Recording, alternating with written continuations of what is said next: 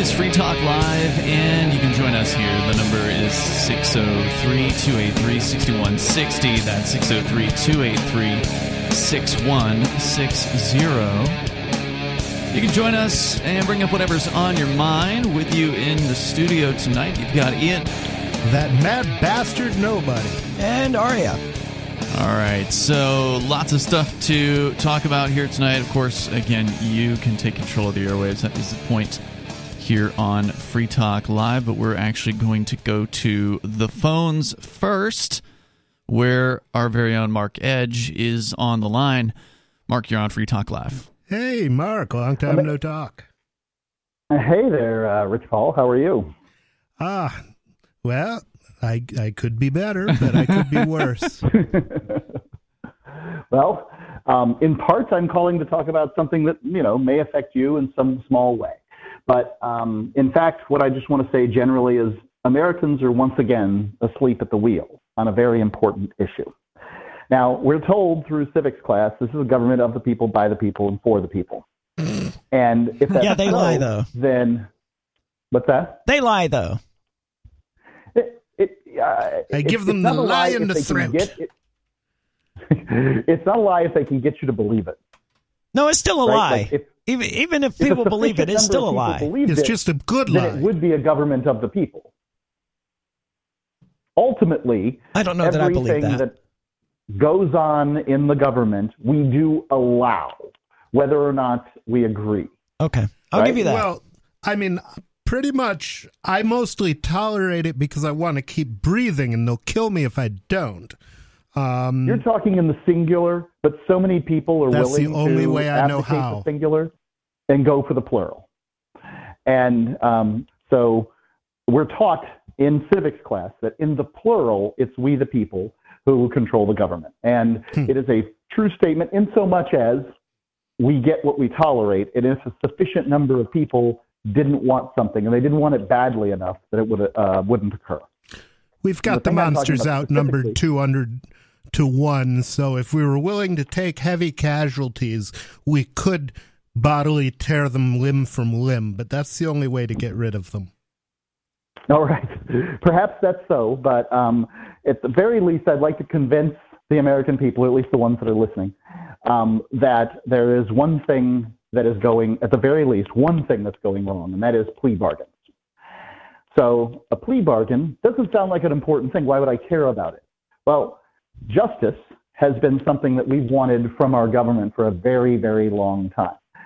Draco, for his draconian law, for as draconian his laws might have been, was the first to sort of write them down. I'm standing right now before an Egyptian picture of the afterlife, which has the scales of justice. If you're sufficiently bad, this creature eats your soul at the end of it all. I hate it when that happens. Yeah. So that shows to me that justice is something that people have longed for a very long time and have demanded from their governments for a very long time. And we don't have anything that looks like it in the United States in the criminal justice system. And I'm going to tell you why. Because currently, far fewer, like somewhere in the neighborhood of 0.1% of cases. It might be 0.2 and it might be 0.3. I've looked, and the numbers are very difficult to know because they don't report this stuff because they want you to know it. But let's say 99.7% of cases that are brought against people do not end up in a trial. There are some jurisdictions that have it in a criminal trial this year. And that happens over and over across the United States. And the reason for it is plea bargains. Because the prosecutor knows that this is a game they play every day. Mm-hmm. All they have to do to get you to plead to something is to sufficiently make the thing that the time you might face by getting a fair trial to make it bad. So if, for instance, they have you, what's something that Americans do all the time? You have some expired drugs in your cabinet, or maybe mom gave you a painkiller or something like that. So you get a possession of drug possession charge. I eat mine when they're fresh. That's fine. But let's say you have an expired pill in your medicine cabinet. You get a drug possession charge out of some strange thing. A lot of Americans are doing this right now. And that they got you on that charge. But the prosecutor brings all kinds of charges, dealing in heroin, and he charges you with stuff to the point that you could be facing 20 years. And then he comes to you and says, hey, look, plead guilty, and I'll give you probation, and we'll get this off our desk. Now, what are you going to do? You didn't really do anything wrong. And obviously you can beat a heroin dealing charge, but he's going to charge you with a felony, so you'll never own a gun again. And you're obviously going to take it because only a fool would face 20 years when they have 6 months. And it doesn't even matter if you're guilty of it. It could have been your roommate's pill. But this is how it works. Well, Mark, you're right in that it doesn't matter if you're guilty, but I think what a lot of people realize, and that you may be glossing over, is the fact that in a trial, you are trusting your fate, your future, to 12 strangers who more often than not are idiots. And if they're not idiots, then they probably believe their job is to convict, not to weigh the evidence and come to a rational decision. And even if they want, I would say that would be kind of idiotic if that's what they believe, because that defeats the entire purpose of a jury. I think there's a difference between stupid and, that. But even if all of that is not the case, right? Human beings are not rational. You're not feeding this information into a computer and saying, I want you to establish 99.9% likelihood that this is what happened. You're feeding it to human beings who are flawed, emotional creatures, and they're going to make decisions from the moment they see a defendant. Their decision, more often than not, is made. I wouldn't doubt that. I'd like That's to say the fair trial that is the alternative. And I'm not saying either one is better than the other, but I'm saying this fair trial thing you're talking about isn't very good. Well, the big violation. This is one of the few places in the world that has a jury trial. Like most places do not do this. They'll give you 3 judges for a felony, maybe 5, and then you're judged based on the law. I'm not saying the chances are better, and I'm not saying it's better, but I'm saying that probably the number one problem with the American judicial system is the plea bargain. Because here's why. Mm-hmm. If there is, if somebody's guilty, isn't it a miscarriage of justice if they don't get a trial and get the sentence that they were supposed to get? I mean, bargaining with the prosecutor doesn't serve the public. This is a public servant bargaining away justice. Mm. And it seems like more often, many times when you hear it on the news, it's like, well, this guy that murdered 7 children is plea bargaining out to, something lesser. Well, who wants that? Mm. I suggest that if we all want more justice out of our justice system, that we do away with plea bargaining, period. Plea bargaining doesn't serve anybody but public servants getting paid to do their job and guilty people. Terribly guilty people, awful people. And what would happen is we'd have far fewer cases brought forward. The drug war would be completely under control because they wouldn't be able to handle the cases, and crimes of the victim would be prioritized. So you're saying that if we were to abolish the plea deal process, they would be forced to drop more charges instead? Yeah, well, like we've always said, it would overflow the system. Mm-hmm.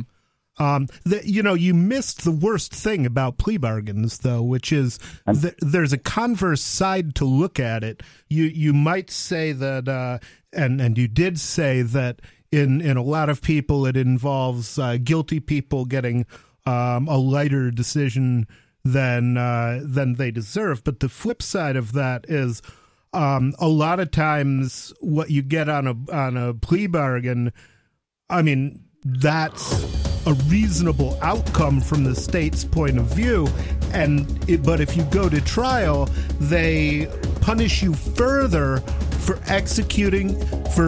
demanding your right to free process, which is your right under the 8th Amendment. So they sure did that to you. It's a violation of your constitutional rights. We'll continue. Mark, I imagine you want to continue the discussion. The number is 603-283-6160.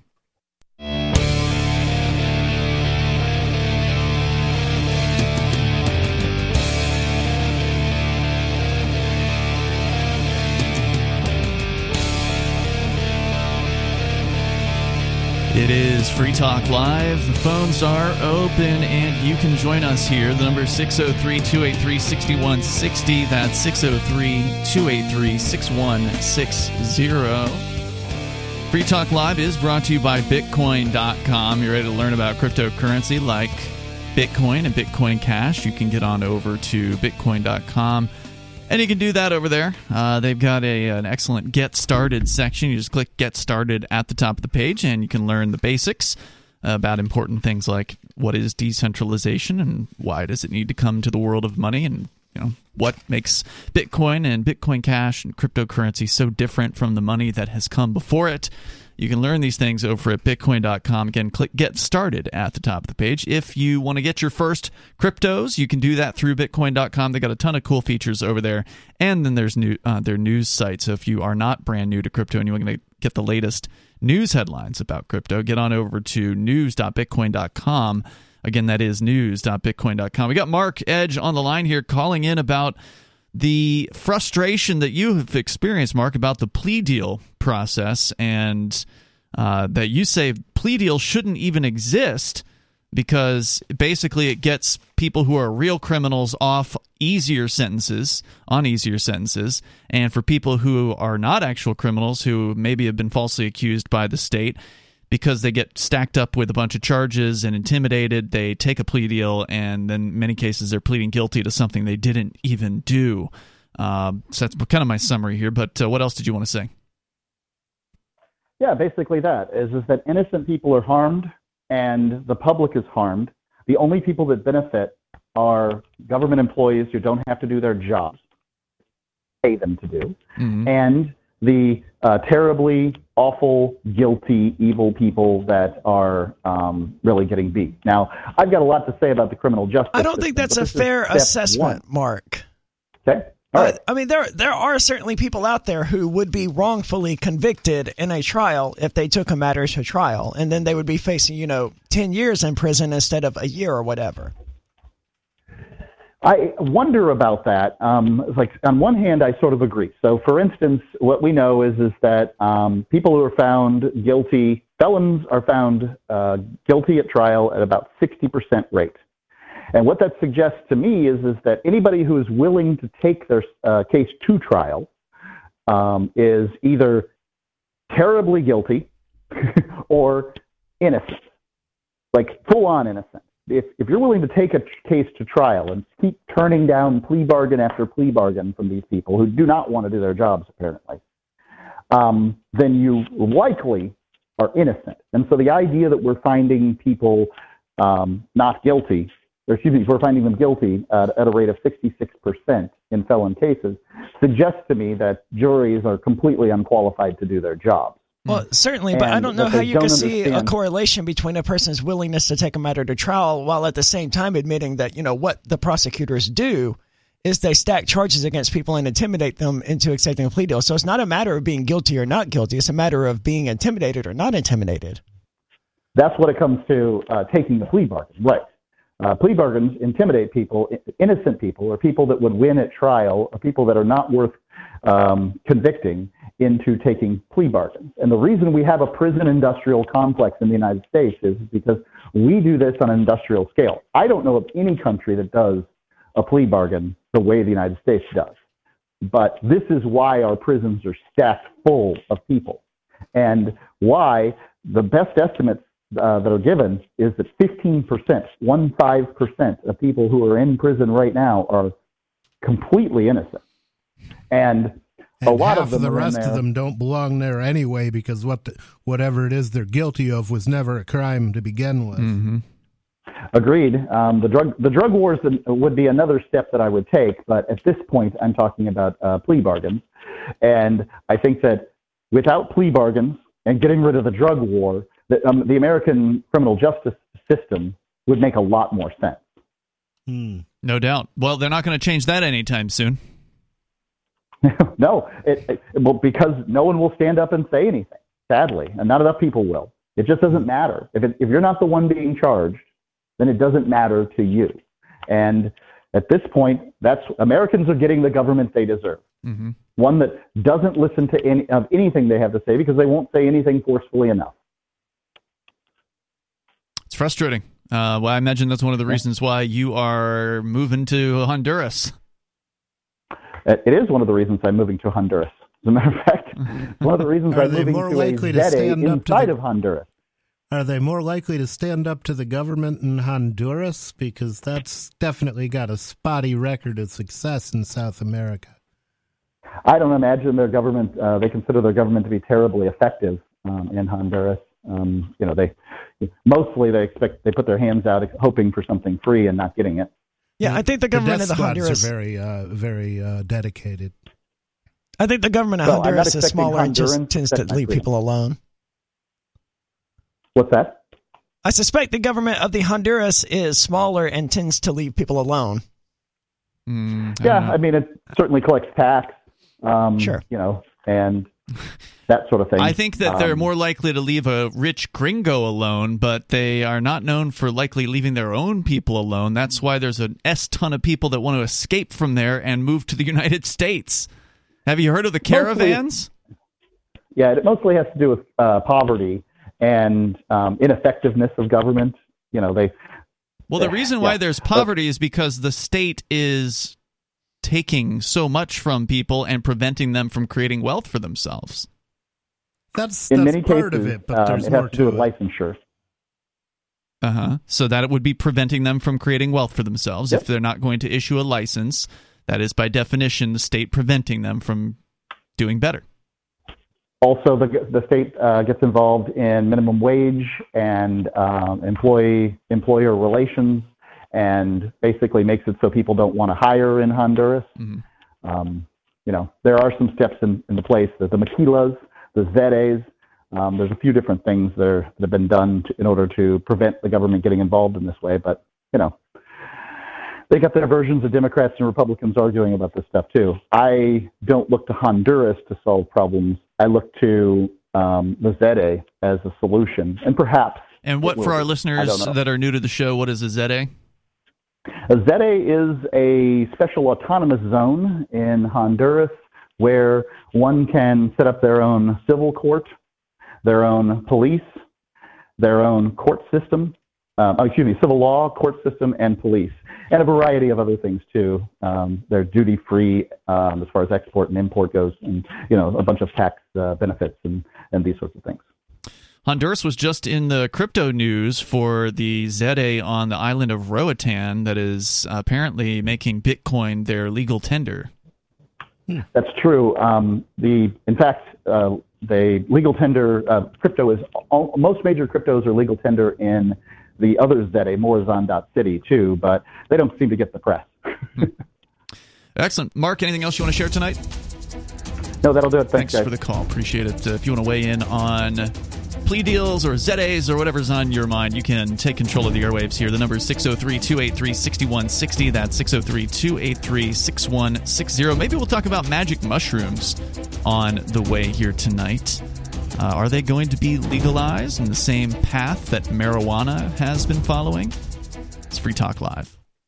Do you feel like your country no longer holds your values? Have you dreamt of a place where liberty-minded people can come together and leave government overreach behind? There are many people just like you that are discovering FreePrivateCities.com. They start at FreePrivateCities.com and connect via the social media links shown there. All skills will be needed when the first of the Free Private Cities open. It's sooner than you think. Stop arguing and build FreePrivateCities.com. FreePrivateCities.com.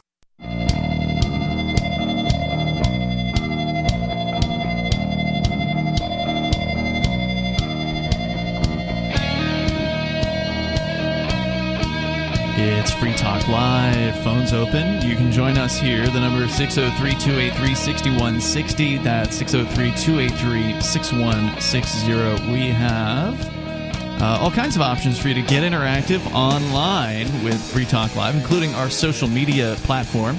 You can go to social.freetalklive.com and create an account there. It's Mastodon-based system, which means that it's open source. It means that it is self-hosted, and that means we're running the server, not some big tech mega corporation like Twitter. In fact, I know that you wanted to give us a Elon Musk Twitter drama update on the way here, Ari, and it's an interesting update. We'll get into that coming up. But for those of you that actually want to have more freedom to speak on social media, just go to social.freetalklive.com, and you can do that there. We're going to go to your phone calls and thoughts, and then on the way, maybe we'll talk about the Twitter update there, and also marijuana and psilocybin mushrooms.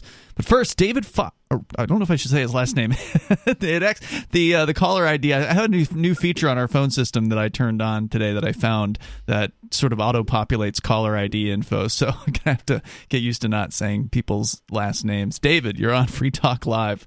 Go ahead. No worries. Hey, how's it going, y'all? What's on your mind? So I just wanted to ask, do you know who Tom Woods is? Sure. Sure. For our listeners that don't know, who is he?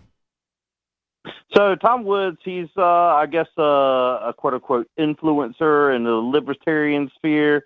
He's been around forever, written a bunch of books. He's got a podcast.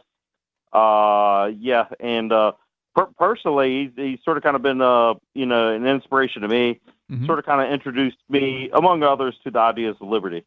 Yeah, he's definitely a great communicator of the ideas of liberty. His podcast is quite popular. He's one of the few libertarian podcasters, and there are dozens of libertarian podcasters, but he's one of the few that actually does a show, I think, 5 days a week. So there aren't very many that are in that particular category, and he's one of them.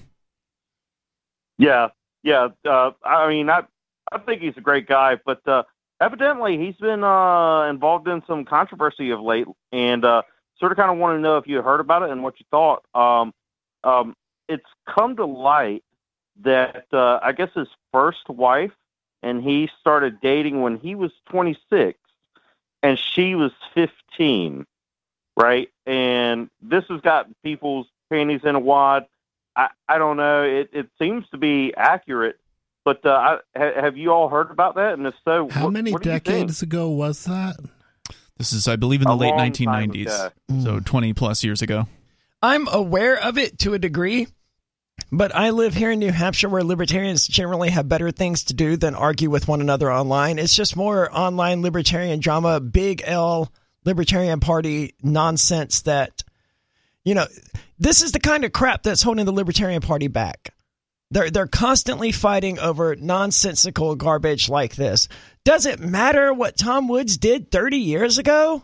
Why are people fixated on that? Why aren't they going out there trying to achieve liberty in our lifetime? Instead, let's pick a fight with one of the most popular libertarian influencers in the world instead of doing anything productive. Yeah, the amount of energy that people spend, and it's not just Tom Woods. It's there's some drama of the week every single week. Didn't you guys used to do a libertarian drama of the week? We did. Your show. What was it? Call to Freedom. Yeah, Call to Freedom. Thank you. We had a libertarian drama of the week, and usually there's more than one to choose from. Yeah, usually we would have multiple ones to go through. I mean, it's common for libertarians. I don't know. My theory is that it's like starving puppies, right?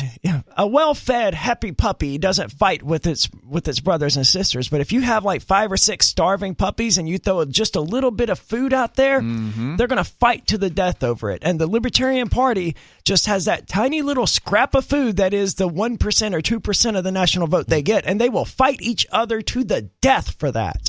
That's always been the common wisdom about academic politics, which are also particularly nasty. They say the politics are so nasty because the stakes are so low. That seems to be the case with the LP. You mean like at a college or something? Yeah. Okay.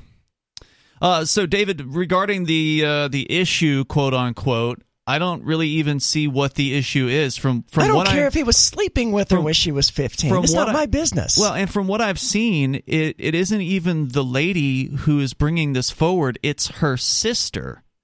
So everybody's touting what her sister has to say as though it means something. It's like, well, what does the lady have to say? If the lady wants to come out and say she was somehow taken advantage of or whatever, then that would be a completely different story. But regardless, it seems to me like you've got 2 people consenting to be together. These people got married, from what I understand, when she turned 18. Yeah, that's right. They got engaged when she was 18, got married when she was 19, had some kids. I think they're divorced now, but I mean, it's not like I'm really keeping up with his love life, but that's my understanding. I mean, yeah, I don't see what the big deal is, right?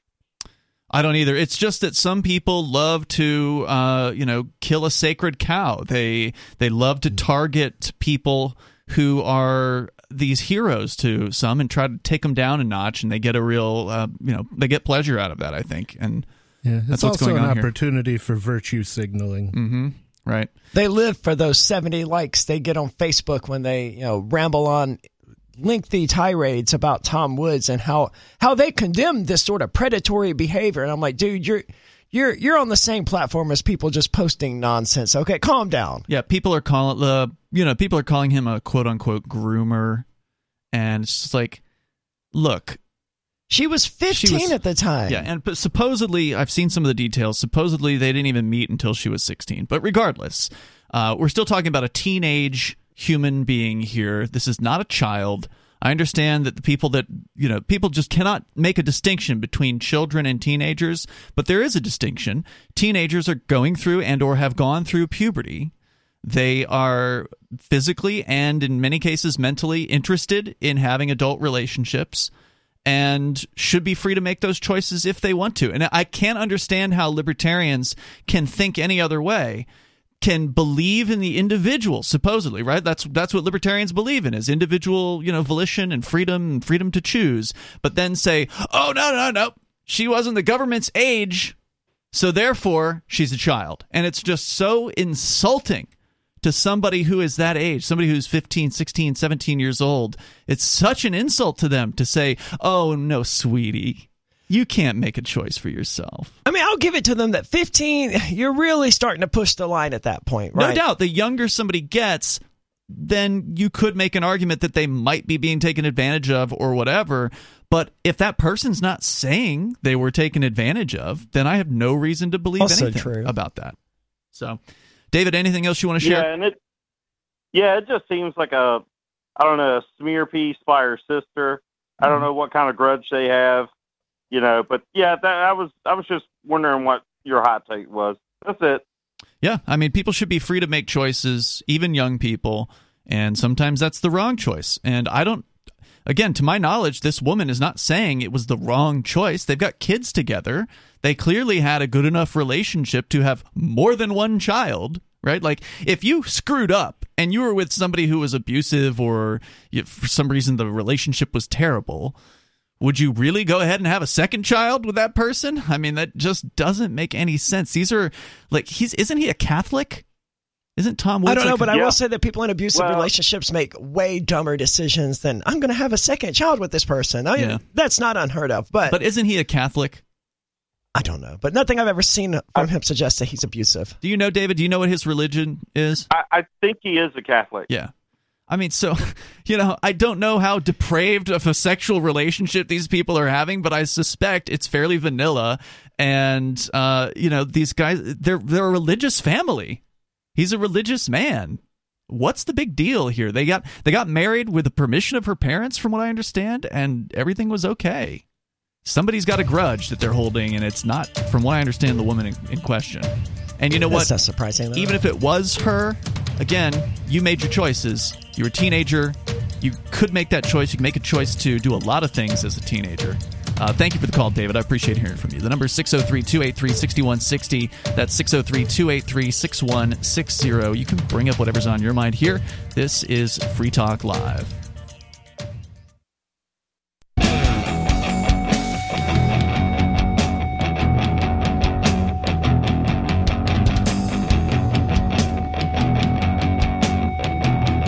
Free Talk Live. You can bring up whatever is on your mind here. The number is 603-283-6160. It was announced last week that Elon Musk had purchased over 9% of Twitter, and then they offered him a seat on the board. There's been a development in that situation, and Aria's got the story. We're going to get into it on the way. Again, the number here is 603-283-6160. You can join us online, of course, over at freetalklive.com and enjoy the features that we have for you there over, once again, it's freetalklive.com. You can download archives that go back for years for free. Let's go to your phone calls and thoughts, though. We got Brad on the line in Michigan. Brad. Or Bradley. Hi, I'm just calling about the last caller's topic about the Tom Woods controversy. Sure. Yeah, basically, I have some personal experience with this type of issue. I ended up going to prison for 40 months. Sorry to hear that. Because, when I was 20, I was involved with a 15-year-old. That's a stupid reason to send someone to prison for more than 3 years. Yeah, and it's a really unjust system that we have, because I have to register on the sex offender registry for 25 years, and even though I hold I have a college degree, and I still have a really hard time getting a job, like at a gas station, for example. Amazing. So, But, I don't know how much you want to tell us about that situation. Was this person consenting, but parents found out and called the cops, or how did you end up behind bars? Well, I don't know how it, came about, but yeah, they were definitely consenting, because as a libertarian, I would never, violate the non-aggression principle like that. Mm-hmm. But the thing is, that like cancel culture, right? Like sex offender stuff is the worst thing in society, according, I don't know how to explain it, but yeah, that's a vicious label, right? To have to, because at that point you're on lists. There are apps that can monitor you. People can pull them up. I've never experimented with one of these, but I've heard that there are apps where you can pull up and you can see all of the sex offenders in your area or whatever. Yeah. Some of these people are just people like you. And you don't get to explain yourself. You don't get the chance to say, oh, well, no, this was no big deal. It was totally consensual. All they do is they see, oh, this person was convicted for sexual assault on a minor? Well, he must be raping children. And I don't know what the exact charge was that you ended up going. Was it something like that? Yeah, basically. And, it's just really ridiculous, because even in the liberty movement, I suffer problems. Like the Libertarian Party, a while back, they made a big stink about it. And then more recently, Young Americans for Liberty actually tried canceling me with a job offer. It's ridiculous. Like Tom Woods, he is, really, really persuasive when it comes to getting people motivated to stand up to the cancel culture and all that stuff. Yep. But even libertarians are doing that. Sure. It's going on right in within this movement, and it's so sad. How long ago was that this happened to you? 2016. Okay. So not too long ago. It's fairly recent. It's still horrible. I'm just curious. And like, if this had been in the 90s or something, I would be shocked to find. Actually, I guess in hindsight, I wouldn't be shocked to find libertarians still holding against you, because they're still trying to do that with Tom Woods right now. So did you take a plea, Brad? Yeah, I did. Because if I wouldn't have, I would have got 9 years in prison. Wow. Presuming you were found guilty, and the girl was she willing to testify? I don't know, but they would have found me guilty, because they always find you guilty. Not always. There have been a few times recently where they haven't, but probably not in those types of cases. Didn't all of the Whitmer kidnappers get found not guilty? 2 of the 4 people in the Whitmer case, that's the governor of Michigan, they were found not guilty. The other 2 were hung juries, so they couldn't come to a decision. And there were 2 others who took a guilty plea, so they're going to prison in that particular case. The thing I regret the most about this whole situation is I spent $7,000 on a lawyer. Oh, geez. If I would have bought Bitcoin, I'd be a millionaire today. Damn. That would have been a nice thing to come out of prison, too. Yeah, I would have. I missed most of the increases because of prison. Oh, that's a downer. Bradley, anything else you want to share tonight? No, that's it. I just want to share that. All right, you've only missed the increases if they're over, right? And I don't think Bitcoin is plummet. I don't think it's staying at 40,000 or whatever it's at right now. Yeah, it dropped below 40,000 today, 39,000. Yeah, I think, $1 million Bitcoin is inevitable at some point. Well, I bought before it was 20,000 at least. That's good. Thank you, Bradley. I appreciate your call tonight, man, and thanks for sharing your story. I know that's not an easy thing to do. Let's go to Bad Slave, calling us from New Hampshire. Bad Slave, you're on Free Talk Live. Howdy, guys. Thanks for taking my call. I wanted to say real quickly about Tom Woods. I know him personally. He is not a groomer. He is a decent guy. his first wife was the oldest of 16 or something like that. Mm-hmm. I mean, she had every reason to be a very mature young woman when he met her, and I'm just thinking this is just bull crap, to be honest with you. Yep, they're just trying to drag somebody through the mud for just because. Yeah, well, and Tom's a great guy. If you go out and destroy all these people that are just great liberty people, what are we gonna do? I mean, it's crazy. That's what online libertarians do, though. That's all they do. They eat their own. Yeah. I'm an online libertarian, and I'm not doing it. No, I think what she means by that is she's talking about people who have not moved to New Hampshire and have actually people who are not busy doing any real activism, because if you actually were busy, then you wouldn't find yourself bogged down in all of this online drama constantly.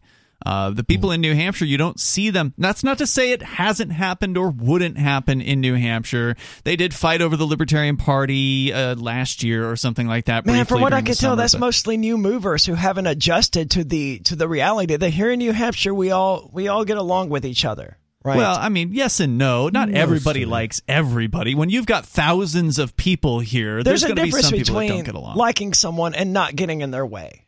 Rather, yeah, we don't get in each other's way here as we're working toward liberty. Ultimately, it usually shakes out where the worst characters that move here usually leave. Yeah. Mm-hmm. So, but Bad Slave, what else? I wanted to bring up this Zeta thing with ZA, Mark. The Special Economic Zone. ZA, whatever. I don't care. I think, I asked him earlier if he had actually looked into, creating a ZA in New Hampshire. Why the heck not? And I'm right there with you. I've been saying that for years. What's that? I'm right there with you. I've been saying that for years, that we should push for that. I mean, just do it. Just be on it and do it. There can't be a worse situation than in Honduras. I mean, really. I think with the United States, you're going to have to negotiate with two separate governments, the United States government and the state of New Hampshire. And both of them have a history. Well, I don't know about the state of New Hampshire, but the U.S. government, they don't have a good history of keeping their agreements with special economic zones. Just look to the Native Americans. The thing about the federal government, and we can do something about that, and that's called nullification. If we, activate nullification, and I don't see where Mark was ever on that, and here he is advertising to pull people away, from the Free State Project and the Liberty Movement that's going on here. Well, I really wouldn't worry so much about it, Bad Slave, because ultimately the ZA concept in Honduras or other countries, it's not just a Honduras thing. There's, supposedly thousands of these things all around the planet. This concept is only going to attract a certain type of person, somebody who can work remotely, somebody with the wealth to be able to migrate to another place on the planet, which is not necessarily an easy thing to do. And he's starting from zero. He's starting from zero. The Free State Project is, a 20-year-old movement at this point. So we've got thousands. It's getting cute. Yeah. Somebody that's willing. We seem to have lost you, Bad Slave. Bad connection there. Appreciate hearing from you. I mean, we can continue to discuss it here on the way, though. I do understand where he's coming from. He feels like Mark is turning against the Free State Project and the migration here to New Hampshire. And you know what? I don't think there's anything wrong with a little bit of competition. We'll see if Mark can make it happen, because everyone else has failed. It's Free Talk Live. Free Talk Live's video archives have been on LBRY for years. LBRY is an uncensorable, decentralized, blockchain-based media sharing protocol, and we're big fans of it here on Free Talk Live. In 2020, LBRY launched Odysee, a video sharing website to compete with YouTube, and it's really taking off. Now with over 1 million channels, many of whom are disaffected YouTube creators. During YouTube's crackdown for not towing the government line on COVID, the Free Talk Live YouTube channel started receiving strikes and could be completely taken down at any moment. Thankfully, Odysee started offering live streaming, so we're now streaming live every night and posting our video archives permanently to Odysee. You can watch live or anytime on our Odysee channel by visiting video.freetalklive.com. If you want to go all in, download the desktop app at lbry.com, and then every video archive you watch, you'll help seed and keep it online forever. At minimum, we ask you visit video.freetalklive.com and follow us on Odysee today. video.freetalklive.com.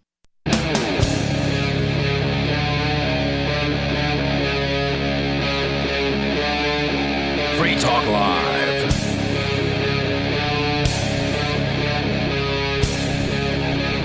It's Free Talk Live. We're kicking off the second hour of the program. Coming up, Elon Musk not going to be joining the board of Twitter. We can also talk about psychedelic mushrooms and more, whatever, of course, is on your mind. You can join the show at 603-283-6160. That's 603-283-6160. Actually, we haven't even gotten to any show prep. It's been callers so far tonight, which is refreshing. I'm actually sort of surprised that the Tom Woods stuff hasn't brought out more callers, but I mean, it's still early in the show. Well, there's one on hold actually right now that we're going to get to here in moments. But with you tonight, you've got Ian. Nobody. And Aria. We go to Thomas on the line in Indiana. You're on Free Talk Live. Thomas. Hey, guys. It's good to talk to you. I hear you guys, standing up for Tom Woods and stuff, which I'm glad to hear that. But sadly, I've heard Free Talk Live over the last year or so start to give in on that a little bit to that statutory rape BS. I mean, give in on what? The whole statutory rape, sexual misconduct. They're giving in to the. It seems like I hear them. You guys, not so much you, Ian, but I hear others badmouth Epstein and Ghislaine Maxwell, and everything they're accused of is all to do with teenagers. But they call them like they're pedophiles. I have not heard that from hosts on this particular show, and I'm on 6 out of 7 nights per week. So, I mean, the situation, though, there was quite different than a Tom Woods relationship with a teenager. Epstein was involved in a lot of things. Yeah, I mean, they definitely were putting those young women in quite a different situation. Although I will still not take away their ability to consent, and I have always questioned. We said that then, right? Yeah, I mean, I've always questioned the fact that these girls kept going back for more money, right. And that they were paid, and they were at least teenagers, older teenagers to boot, and totally consented. But yet I hear him called like he's a chomo or child molester nonstop without question. I don't think you've heard that on this show. No, not from you, Ian, at least. But, well, I'm on the show 6 nights out of the week, so I would have remembered hearing something like that from one of my co-hosts. There's plenty of negative stuff to say about Jeffrey Epstein, but he hung with politicians. That's about the worst thing. That's a terrible thing. That, and he apparently had a blackmail habit, which, may be one of the big reasons that every time Israel wants our government to do something, it does. Yeah, that was the suggestion, was that he was working for the Mossad. Israelis, right? Yeah. All right, Thomas, anything else you want to share? I just wanted to comment on that. It just seems like everybody, just calls him a child molester, no question. But even the people putting the charges against him and all that, I haven't seen any evidence of any actual children being victimized. No, I had not heard anything about that either, and they certainly didn't bring anyone to to testify to that end. The girl that was going after him was, I believe, 17 at the time when she was in his employ. The one that got photographed with Prince Andrew, that one. That's the age most of the so-called underage ones were, Yeah, I mean, they did get younger, but again, they were always teenagers from what the reports that I saw. Thank you, Thomas, for the call tonight. The number is 603-283-6160. I mean, it really goes back to what you were saying about Tom Woods, is that there's this huge desire among people, especially in the United States, apparently, to treat anyone under the age of 18 as though they're a 5-year-old. And that's insulting. It is. To somebody under the age of 18. I was living on my own at the age of 16. Mm-hmm. More than capable of making my own decisions. But according to these people, no, I might as well have been wearing diapers. Yeah, exactly. I mean, their inability to recognize any distinction between a 17-year-old and a 7-year-old is terrifying. Unfortunately, that appears to be what laws do to people. I mean, it's just absolutely ludicrous. But regardless, we go on with your calls and thoughts. Sarah in New Mexico, you're on Free Talk Live. Sarah. So our governor is going to reduce the rail runner train service 75% until month of July, end of July. What is the rail runner train service? Yeah, so it's a train ride that goes from Santa Fe all the way down to Las Lunas, I believe. Okay. And so they're reducing the amount of trains that are running, or the amount of time that the trains are running? No, the price. They're trying to give the customers a break. So taxpayers are going to subsidize it then, is what you're saying. Well, yeah, people that are working to go on the train to go work a job in Santa Fe, and people that live in Santa Fe that work in Albuquerque are going to get that benefit. And people who never saw the train, never rode the train, will get to pay for it. Yeah, but then we get to pay for your Isn't that nice for them? Isn't that nice for them? Yeah, you get to jack their money for a train they never saw. Then they can't afford to get on the train they can get on. Well, I mean, but it's our governor that's doing it. So, people are riding the train because they can, it's the gas prices. You know what I mean? Because they're on the train because they cannot afford the gas prices. Right, so you just don't care about... They could have cut taxes on the gas. So nobody made a point, Sarah, and you completely ignored it, as you tend to do. And his point was that everyone in New Mexico is being forced to pay for a train that most of them will never ride, and you're totally fine with that, right? Well, you mean New Hampshire? No, New Mexico. New Mexico, that's where you live. Are. Well, yeah, it's about community. It's to contribute Really? and to share. Well, why don't you send me $100 for no reason? Because it's about community. I should jack your stuff because it's about community. If it were really about community, Sarah, here's the thing. If it were really about community, then the train, and we know Sarah loves a choo-choo, the choo-choo would have been funded voluntarily by the people in the community. They would have come together and done fundraising and given, a big Kickstarter benefits or whatever it is they would have done. And they would have laid the track through voluntary means, and the whole thing would run, and it would make a profit. But it can't do that because people just don't care. And so the few politicos that are interested in trains, they passed this program and they forced it down everybody's throats. Yeah. If you want to live in a decent community, don't force everybody to pay for what you want. Thank you for the call tonight, Sarah. She doesn't care about decency, though. She's a communist.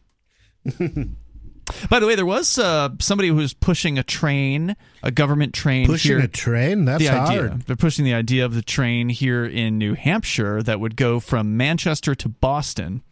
And luckily, I believe the good people of New Hampshire said, no, we are not interested in that. Whoever had that idea should go from Manchester to Boston. And stay there. Yes. Yeah. Yeah, so that's not, as I understand it, that idea is not coming to fruition here because thankfully the people that run the governments, which all governments are bad, but the New Hampshire government is less bad than the one in New Mexico. They're just much more frugal here in general, and they're just not likely to say yes to spending like that. Well, thank goodness, right? Because we don't need a train to take the commute that thousands upon thousands of people are taking every single day without issue. What do you mean? I mean, thousands of people are driving from Manchester to Boston every single day. They don't need a train to do it. They already have vehicles. And I realize that communists like Sarah hate that idea of people having their own vehicles. Individuals. Yeah, how choosing. horrible. But these people can go anywhere they want, whenever they want. Hey, if they thought they'd be better off on a train, they could invest in a train company. Yep.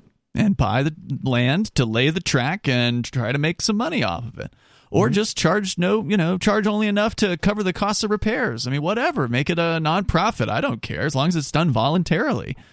But how many how many of these train projects out there have actually been done voluntarily since, the 1800s? I suspect none. Yeah.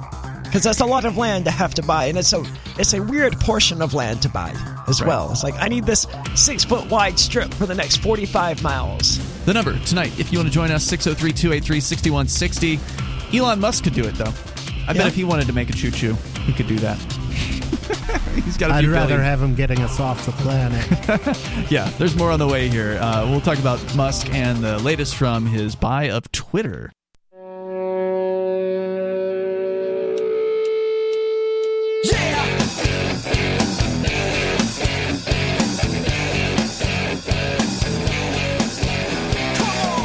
It is Free Talk Live. Phones open. You can join us here at 603-283-6160. Joining you in the studio tonight, you've got Ian. Nobody. And Aria. You can join us online anytime you want over at freetalklive.com and enjoy the features waiting for you there. We do have the Matrix Chat server, which is an open source federated chat system, meaning you can connect with other people on other Matrix servers. It's a pretty cool system, and it's free to use, so head over to chat.freetalklive.com. You can get the step-by-step instructions as to how to get on the server. It does take a few hoops to jump through, but then once you're connected, it's really easy to use. Chat.freetalklive.com. As we go back to the phones, to your calls and thoughts, we'll get into Elon Musk and Twitter here in moments. But first, Dan is on the line in Nebraska. You're on Free Talk Live. Dan. Hey, you guys. Hey, Dan. So I just heard you guys talking about trains with Sarah, and I actually, if you could have guessed him, I am pretty sympathetic to Sarah's position. Shocking. But I feel like maybe she didn't explain it very well. Would you describe yourself as a communist, Dan? So the way I would describe myself is somewhere between a social democrat and a neoliberal. So you know that my foreign policy beliefs are neoliberal. Are those just newer words to describe a communist? No. I believe in stuff like the values of neoliberalism would be stuff like, free trade, also capitalism, but regulated capitalism, evidence-based policy. It's the idea of the taco truck on every corner, getting the best out of liberalism and progressivism. So you believe in free trade. All right, let's go on and hear why you think, if you can believe in free trade, why you want to have a government-funded choo-choo. So I think that, well, look, and the thing is I'm not hugely into either side on that, but what it is that, the cars themselves, I don't think are the future, and I don't think that it's good that we've built our society so much around cars, because the thing is we had a choice at one time to either build our society around trains or cars, and now that the cars have won out, everybody is, de facto forced to get a car. We actually didn't have a choice. To pay to have insured, inspected, and, pay for your own gas, when for many people, if we got ahead of the game, they could have been spared all this huge tax on people, which is to have your own vehicle if you want to live in a state like Nebraska. Okay, there's a few things to unpack hold on, here. he wanted to jump in. The first thing that I would say to you is we actually didn't have a choice. That choice was taken away from us by the government. And they made the decision to rob us blind and then use that money to build a huge interstate highway system. So that wasn't something the American people chose. That was something that bureaucrats chose for them. And if they didn't want to pay for it, they put them in prison. So it may well have been a bad idea. Certainly there are problems with it, but usually when government takes people's freedom from them and forces solutions on them, those solutions don't end up being the best thing for the people. I will also point out that, trains only go where their tracks can take them. Mm-hmm. So vehicles have an automatic benefit in that there are more roads than there are train tracks everywhere. And maybe that would be different, right? If the automobile had never, maybe there would be train tracks everywhere. Without the government, we wouldn't need roads. We'd be hovering. That's also true, right? Like we would have flying cars if it wasn't for the government. Yep, no doubt about it. So Dan, what is it that you're getting to here? Well, what I'm getting to is that, look, I think that there's a growing demand, I think, for public transportation and in anti-car sentiment amongst Americans, because I think that now retrospectively, a lot of us, we want things to kind of go differently from here on out. And that's why I suppose I'm saying I'm sympathetic to Sarah's wanting to keep the trains going in New Mexico, because, having a car it's a pain in a lot of cases. And, okay, so you are saying you support government-funded trains? Yes. Okay, so you're not in favor of free trade then? No, free trade between countries. I mean, not a completely free market. I support things like free trade, though. Okay. Yeah. So you're not in favor of tariffs, is what you're saying. You don't actually believe in people being able to trade freely from individual to individual. I don't have a hard and fast rule against tariffs, but I mean, look, I want the outcome to Okay, well then you're not in favor of free trade between countries then. What are you in favor of, Dan?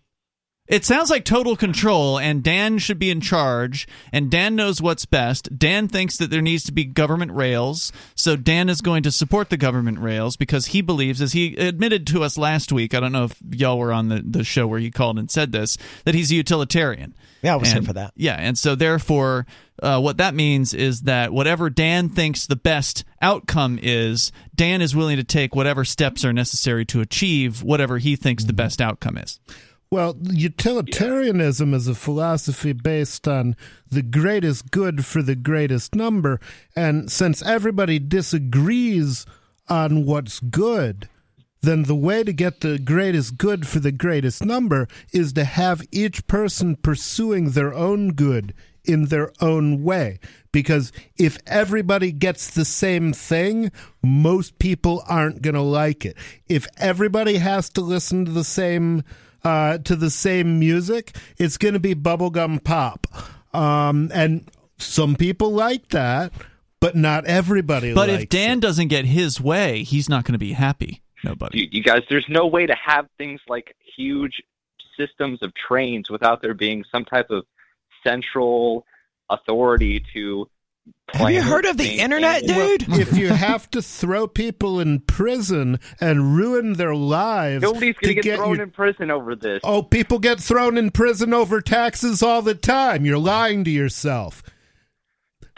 You have to understand what a government is. A government starts out like a security company. Now, a security company comes to you and they say, hey, it's a dangerous world out there. If you give me some money every week, I'll protect you. It sounds great, right? A little bit of money, you get protection, but then the government gives you the other side of it. If you don't give me some money, they say, I'm going to come and burn down your house or rape your wife or throw you in prison or kidnap you. And that is when an organization goes from being a security company and becomes a criminal enterprise. That's how the mafia operates. If you don't buy a product from them that you don't want, they do violence against you. So your government and the mafia have exactly the same business model. I want to give Dan a chance to respond to that. It's a great rant. Loved it. We're going to continue. We'll see what Dan has to say about the government being called out for what it is, which is a criminal enterprise from top to bottom. You can join us here at 603-283-6160 and bring up whatever's on your mind on Free Talk Live. Insight Daily Radio Minute. Conversations with today's most interesting artists and creators. Author, humorist, and radio personality Garrison Keillor has been a fixture in popular culture with over 30 best-selling books and his Prairie Home Companion radio program since the 1970s. And he has a new book entitled Boomtown, a Lake Wobegon novel. We caught up with Garrison to chat about his new book and the beginnings of the radio program that brought the fictional town of Lake Wobegon to life. It's an interesting novel in that I go to funerals of people I went to high school with, my best friends. I give a eulogy, and it's such a good eulogy that I'm asked to deliver the eulogies at other funerals, including people who I never cared for whatsoever. That's author and humorist Garrison Keillor, whose new book, Boomtown, a Lake Wobegon novel, comes out April 11th. See Garrison Keillor live on stage May 2nd at Red Rocks Amphitheater. Keillor will be joined by iconic artists, including country music star Brad Paisley, soprano Ellie Dean, Elvin Bishop's Big Fun Trio, vocalist Heather Massey, and many more. Enjoy a live show filled with Lake Wobegon stories, humor, music, and audience sing-alongs. Red Rock Amphitheater, May 2nd. Reserve your seat today. Free Talk Live. Join us if you want. You can bring up whatever you want here. The number is 603-283-6160. Even if you're a control freak, we're happy to hear from you. You can talk about how it is you think you should force the world to be, or your local community, or whatever. It's Ian, Nobody, and Aria in the studio tonight. The number is 603-283-6160. That's 603-283-6160. We have Dan on the line in Nebraska, and he actually called in reference to Sarah's call earlier, where she was talking about the choo-choo, the train there in New Mexico, that Sarah has just been in love with trains for a long time. Of course, she's a communist. And Dan says... it's a love-hate relationship that she has with the trains, from what I can tell. She likes the trains. She hates the train stops, right? Because there are smokers there. She's complained about the bus stops, but okay. Yeah, I don't know if she... Actually, we should have asked her if she's ever ridden the train that she was calling in about. That would have been a good question. But she likes the train. She just doesn't... She wants somebody else to pay for it. Yeah. I'm willing to bet she's never ridden the train that she's talking about. Dan said, I suspect you're right about that, because she would have no reason to go to Santa Fe. I mean, she basically just stays in her house in Albuquerque and calls talk radio all day. But Albuquerque. Dan is with us here. He says he's not a communist, claims that he believes in free trade, but then when we asked him about that belief, he said, well, no, he's actually... in support of things like government regulations and tariffs and all that. No, I'd like you to respond to what nobody said before about government being a criminal gang. So the first thing I would say is that, and I know this might sound kind of weaselly, but on the topic of the trains themselves, since people are already paying taxes for like a million other things, I don't know why you have to nail the trains down as the reason that people are getting sent to jail. That's not a response to what nobody said about government being a criminal enterprise. And for the record, the trains are not the worst thing they spend their money on. The worst thing they spend their money on is mass murder of children in Iraq, for example. Remember when Madeleine Albright was asked how she felt about killing 500,000 children, and she said, it was worth it. I got what I wanted. And second to the mass murder would be the mass incarceration that they do of their own people, I think, for victimless crimes and things like that. But what is it that you have to say specifically to nobody's claims about government being a criminal enterprise, Dan? Well, and I don't know if you want to go down this road, but you know that we have a little bit of disagreement about what the social contract is, whether or not it exists, whether or not everyone who's born into society is automatically opted into it. I would argue they are. How? We should be able to straighten that argument out. Why don't you bring up show me a copy of this social contract, and remind me of exactly when I signed it, because a contract is an agreement, right? You have to be willing to enter into an agreement. No, Dan's already said that you opt into it automatically. Well, just then by that's existing. not a contract. That's just something that one group of people forces on another group of people. That's called slavery, not contract. Okay, and I understand because, well... Do you understand, Dan? I understand I understand the point you're making. Like, I understand how you're getting from A to B. I guess I'm not in on all the premises yet, because I actually... Premise number one, where is the contract? That's a pretty simple one, right? Yeah. And what exactly does it say? You are born into the contract from your parents, because you... So who consented to this contract? So your parents people who moved to America and naturalized themselves. Okay, but I got forced into it. I didn't move to America. I was born here. Yeah, and your ancestors who naturalized themselves, you inherited their obligations and their benefits too from this contract. Okay, with your birth. That's what it means to be an American citizen. Okay, how does that happen? Hold on. My family beat the United States here. We were here first. Really? Really. My family's been here since 1620.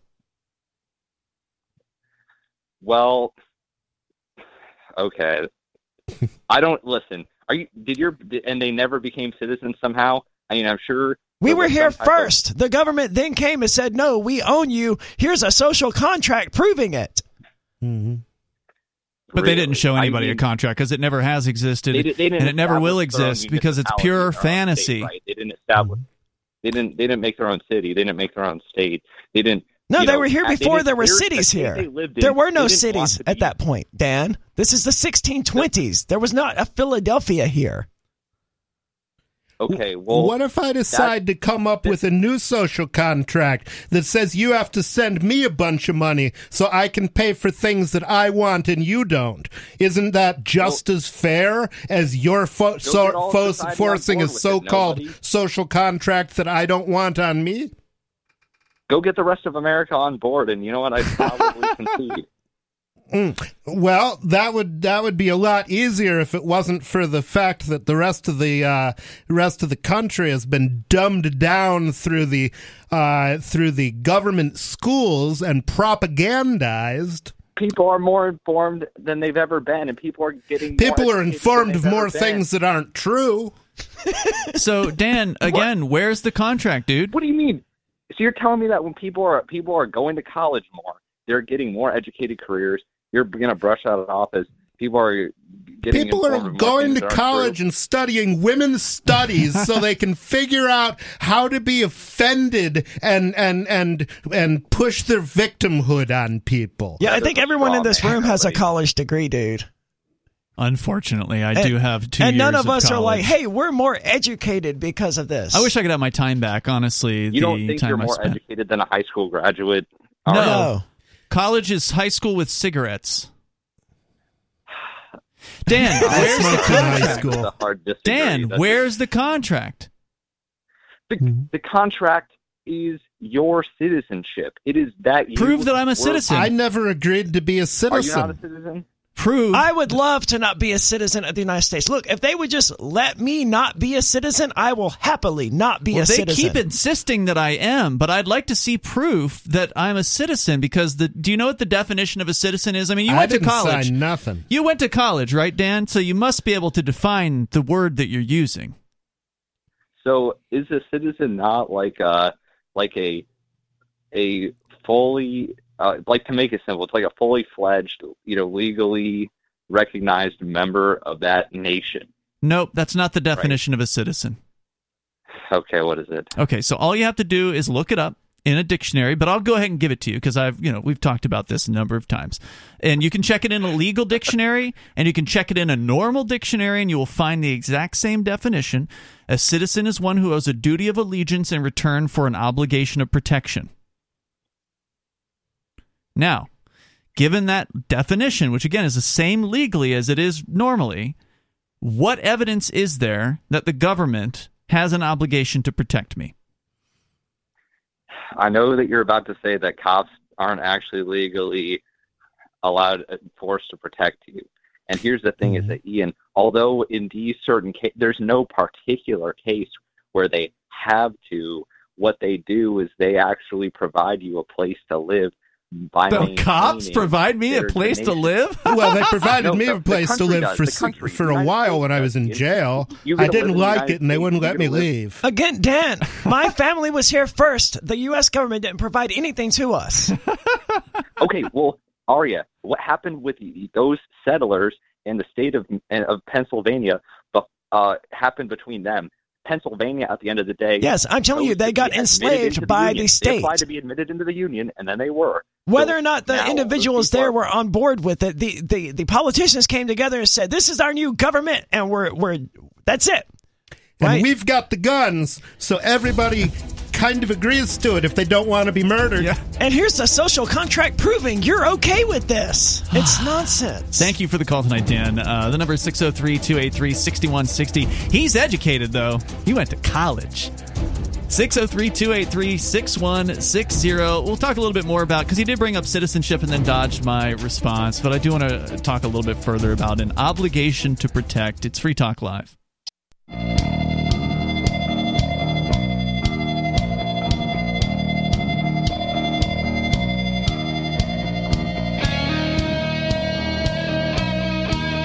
Free Talk Live. The phones are open. You can join us here. Number 603-283-6160. That's 603-283-6160. Ian Nobody and Arya in the studio here tonight.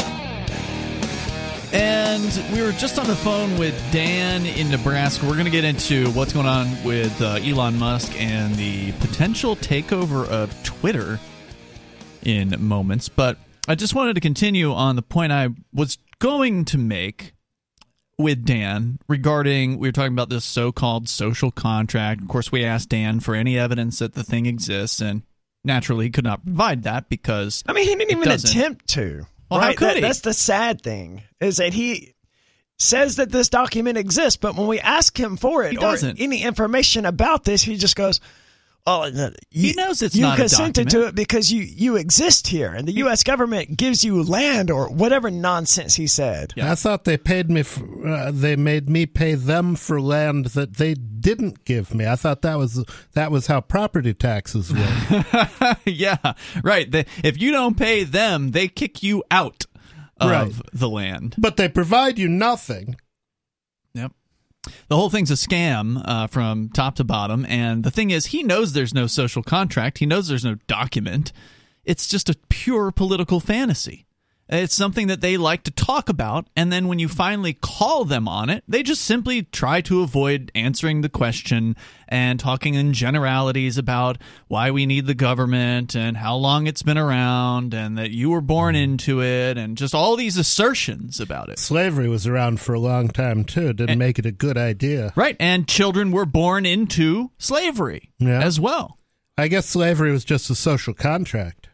Yes, it was. Well, actually, you could actually buy yourself out of slavery in that case. Wow.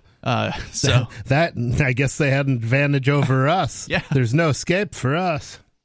Yeah, the amount never ends that the government demands from us, and it always increases. So I asked him about, he brought up the idea of citizenship, and it insinuated that we were all citizens.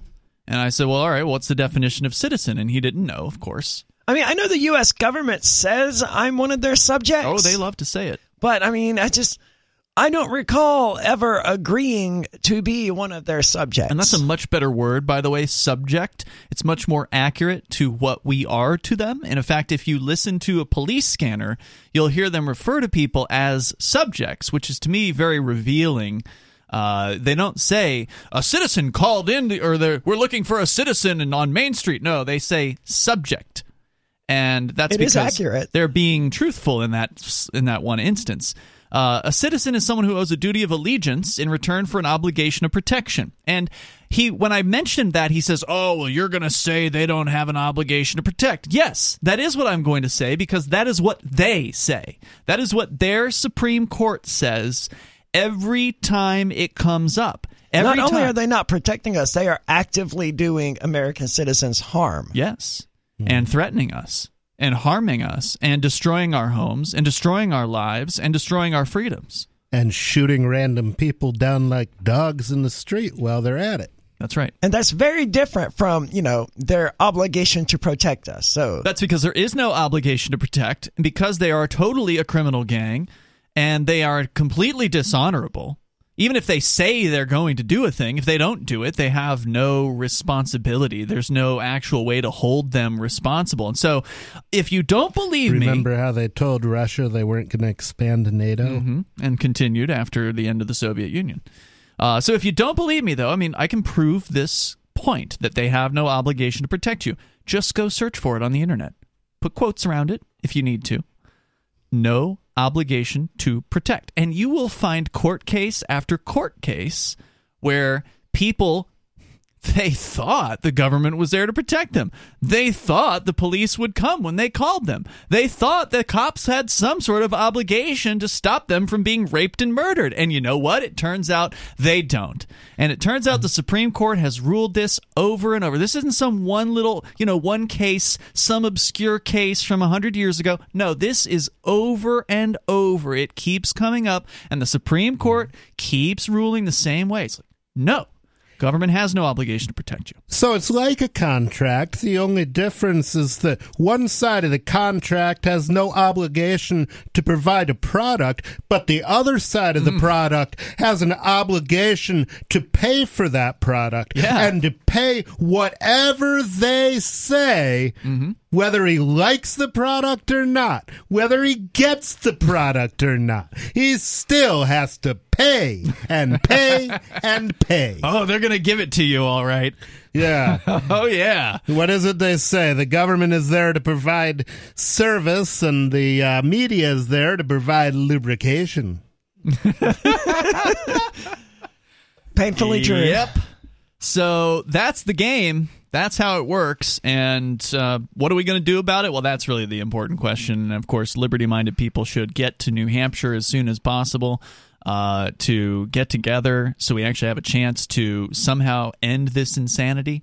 Because if there are enough people who come together that understand these ideas, then they become unstoppable. Yeah. But that's really the key. We have to have numbers. We have to have that. That is what makes the whole difference. Whether we're talking about a civil disobedience movement or a political movement or non-cooperation, whatever we're talking about, numbers solves everything. Get enough people here, they'll be begging us to secede. Indeed. And I think this is more or less what Mark was getting at in his very first call. One of the statements he made was that, realistically, he didn't put it into these terms, but every government that exists requires the passive consent of its subjects. That's right. If from a democratic government to your worst oligarchy to your monarchy, they all require the subjects to not rebel against it, or at the least to comply and obey. That's because there's always more subjects than there are rulers. Yes. And they need the soldiers to enforce that, and that's why they always pay the soldiers and the enforcers of their decrees before they pay the peasantry. It's always been the same game. We're still dealing with kings now. We just call them something differently, and they still are doing the same crap they've always done. They've learned. They've evolved. Oh yeah. They've learned that we can't just claim divine right to be kings because that conflicts with their desire to see separation of church and state. So that instead they just become a church. Well, instead they just became a church. Without calling it that. Yeah, and now they're like, oh, but look, we have separation of church and state. And to most people, they're like, yeah, that's great, because they don't realize that what we're dealing with is a religion. It's got everything you would expect to find in a religion. It's got the robed people, it's got the pews, it's got the emblems, the hymns, the chants, that's right. All of it. Everything that you would expect to find. It's even got there's only two people that you can 100% confess your crimes to, and not worry about them getting off: the priest and the attorneys. Yep. And there's significance in that the two professions on the entire planet are priests in different religions, and you can say anything you want to them, and it's confidential. And all you need to know is that prosperity is sin. And if you sin, you're doomed to burn in the eternal fires of global warming. The number here is 603-283-6160, and I think that what you point out there, Aria, is just so important for people to understand. Somehow the rose-colored glasses of the state need to be pulled off of people, and I understand some people aren't going to want to see it. People like Dan, for instance, who completely lost within that belief system. And of course, the irony is so many people who love the state are themselves atheists. They can see through. And all they have to do is some quick Google searches. Look at pictures of the insides of churches and then Google the insides of courtrooms and compare the two sets of images. They're identical, man. Oh, but the difference is we are the government, Aria. It's not a god. It's us. Yeah, we are the god. Yes, that's the issue. If you're the government, I've got a bone to pick with you. That's exactly how it came into existence, though. This whole... It's them allowing themselves to stroke their ego and feel like, I am God because I am government and government is God. Yeah. And they don't have the capacity to recognize that they're no longer atheists at all. They call themselves atheists, but they're not. They're self-worshippers. They believe themselves to have undergone apotheosis in the form of the state. And that by becoming part of the state, they become something greater than themselves. Right. They become the rulers of the universe. I'm more than a man. I am the state. Isn't apotheosis the process of becoming a pharmacist? No. Because you're an apothecary? It's apothecariosis. Oh, okay. Gotcha. The number if you want to join the show, 603-283-6160. Coming up, Elon Musk stirred it up last week, or I guess he bought the stock a few weeks ago, but then announced that he had bought over 9% of stock for Twitter, which he is constantly tweeting. He's a very popular tweeter on there, and of course he's also the world's wealthiest man. So he dropped $3 billion on, again, just over 9% of the stock, and as a result, the Twitter board of directors said, "Hey, Elon, we got a spot for you. You want to be on our board, right? Come on in." Well, he's made a decision about that. We'll tell you about it on the way. It's Free Talk Live.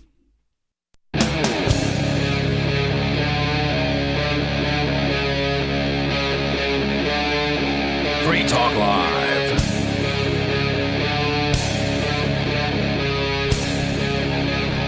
It is Free Talk Live. You can bring up whatever's on your mind here. Kicking off the third hour of the program. Coming up, Elon Musk and Twitter. Musk is now saying he's not going to be joining the board of directors. Joining you in the studio tonight, it's Ian. Nobody. And Aria. We're going to your phone calls and thoughts to start things out here. And again, the number for you is 603-283-6160. Let's go to the phones and to the fun Greg in New York. You're on Free Talk Live. Hey, everyone. How's it going? Greg, what's on your mind? Up?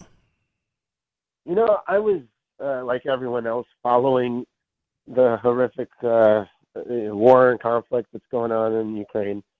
And I have not been following it, so not everyone has been following it.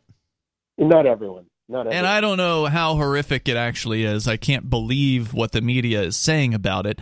But that said, I'm sure for some people it's pretty awful.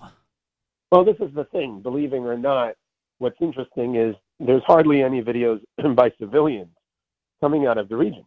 How strange is that? It's due to the government on both sides. So the Russian government doesn't let the soldiers use the internet. And of course, it's a top-down organization, the army, so they can't. But then the civilians in Ukraine, there's a law that says you can't film the movements of your country's troops. You can go to jail. Yeah. Because you're helping the... Even so, there are still ways they could create video that wouldn't, involve Ukrainian soldiers. Like they could have, recorded videos of some of these Russian massacres, and it wouldn't have run afoul of. That's what I'm saying. I wanted to call and I wanted to suggest something. Sorry about my voice today. I wanted to suggest certain things which should be obvious if we, the people, would actually be in charge of our governments. One of them is if we want body cams for cops, wouldn't we want body cams for service members on active duty who are in war zones to prove that they're not committing war crimes? Wouldn't it actually be beneficial to their own country to store that, evidence to show that they haven't actually been Yes, but the U.S. government is committing war crimes, so that's the last thing it wants. Well, yeah, neither the U.S. nor Russia takes the International Criminal Court seriously. In fact, Trump went after them when they tried to investigate U.S. war crimes in Afghanistan. Oh, not just Trump. I mean, George Bush, Barack Obama, Trump, and as I understand it, Julian Assange is still sitting in prison, and That's right. Biden hasn't called off the prosecution either, so he's covering up the war crimes too. Let's not pretend it's all about Trump. You know, Trump is the one president, and I'm not a Trump fan, but I'll say one good thing about him. He didn't start any new wars, and that's something no other American president in living memory can say.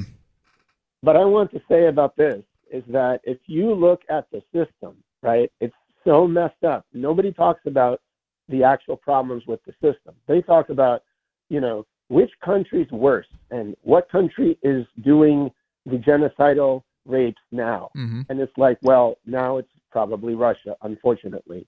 I mean, before in the Balkans, it was, you know, Serbians doing it, perhaps, or Pakistan doing it during the war of Bangladesh independence and so on. How about we can prevent these conflicts by creating frameworks before conflicts start?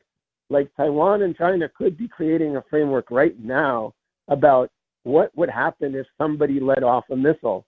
But we don't even have a framework to de-escalate a nuclear war. So if the first nuke flies, people just assume, oh, I guess that's the end of the world, that's it. And that's like ridiculous.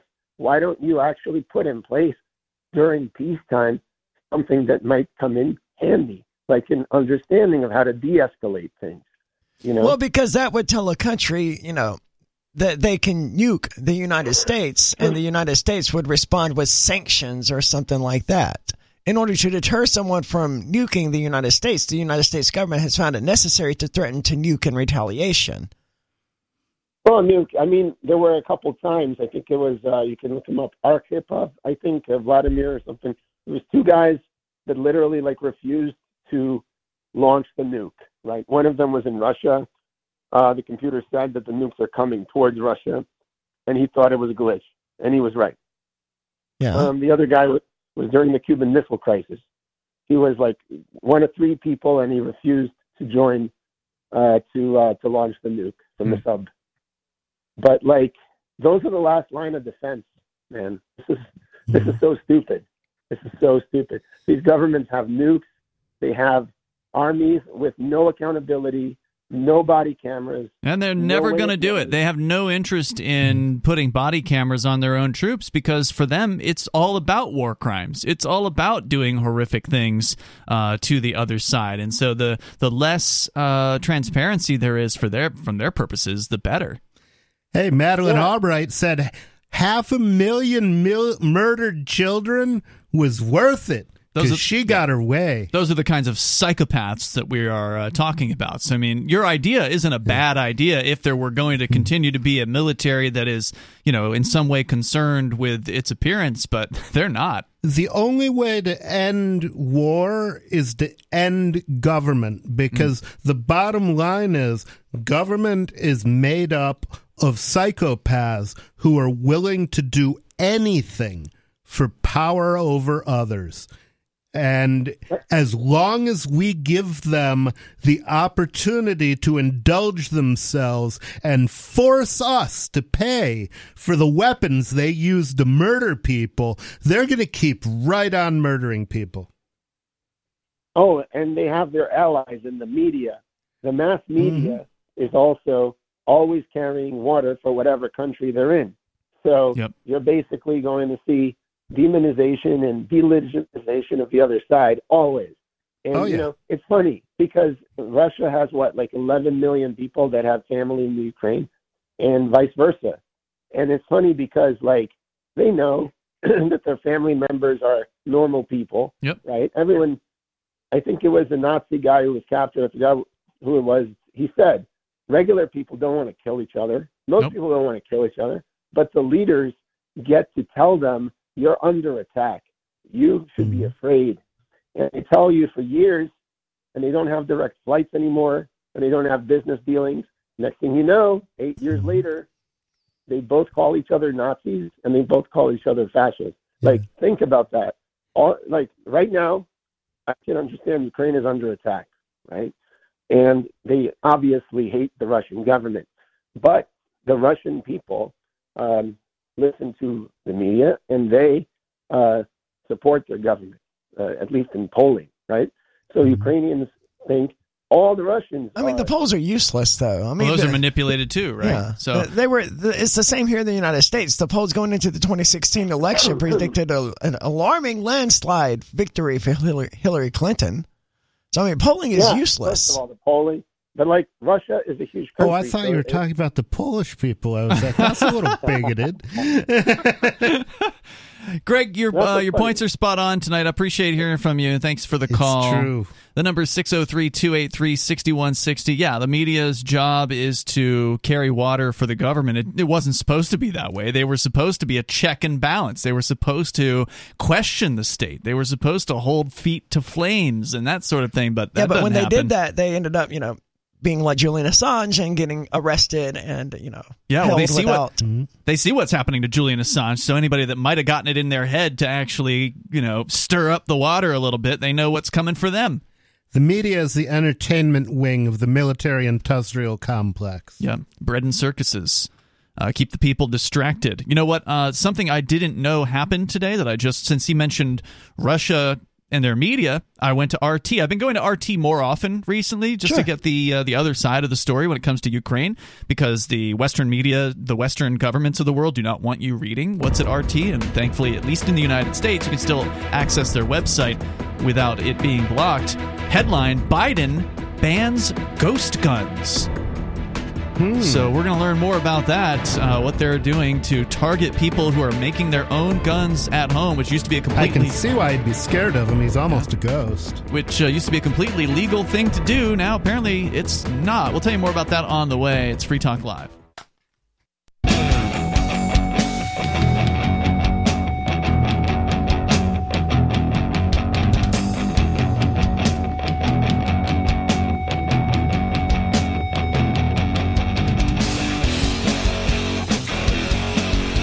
It's Free Talk Live, and you're invited to join us here. The number is 603-283-6160. That's 603-283-6160. Tonight, it's Ian. Nobody. And Aria. You can join us online at freetalklive.com and find various different features on that site. So enjoy those. And if you enjoy what we do here on Free Talk Live, you can back us up by helping us out over the AMPS Patreon. You can do that over at amps.freetalklive.com. And I do want to say thanks to Indie Gun Church, who is a Free Talk Live silver member of the AMPS Patreon. You can go to amps.freetalklive.com and get signed up over there. That's amps.freetalklive.com. As we go to your calls and thoughts, let's talk to Tom, listening to WGOW in Chattanooga. Go ahead, Tom. Yes, good evening. I'm enjoying your show Thanks. very much. I just wanted to comment briefly about a couple things you said. I'm not an anarchist, but I do believe in limited government, and I think it should be limited by law, which in this case, as far as the U.S. government, is the Constitution. But it seems like in this discussion about war or potential war with Ukraine or between Russia and Ukraine and us getting involved, there's been no discussion at all about, whether there's any legal basis for our involvement. I mean, American property and American citizens haven't been attacked. It's not, in my opinion, it's not our war, and I'm a non-interventionist. Is there serious discussion about the United States getting involved? Well, there's been a lot of mission creep, as they like to call it, like supporting Slovenia, I think it was, or Slovakia with missiles, and Poland with the airplanes, a few weeks ago. There's a lot. Now there's been talk about U.S. Trainers going into some of the NATO countries that border Ukraine. And I just think that there is an agenda here to push a war, to push the United States into a war over there. And I think it's really dangerous. It reminds me of what happened before the Great War, the First World War. That wasn't that great from what I heard. No, yeah. But and the scariest thing has been Joe Biden, the senile bastard, screaming for regime change. Oh yeah. He's just they knew back in November.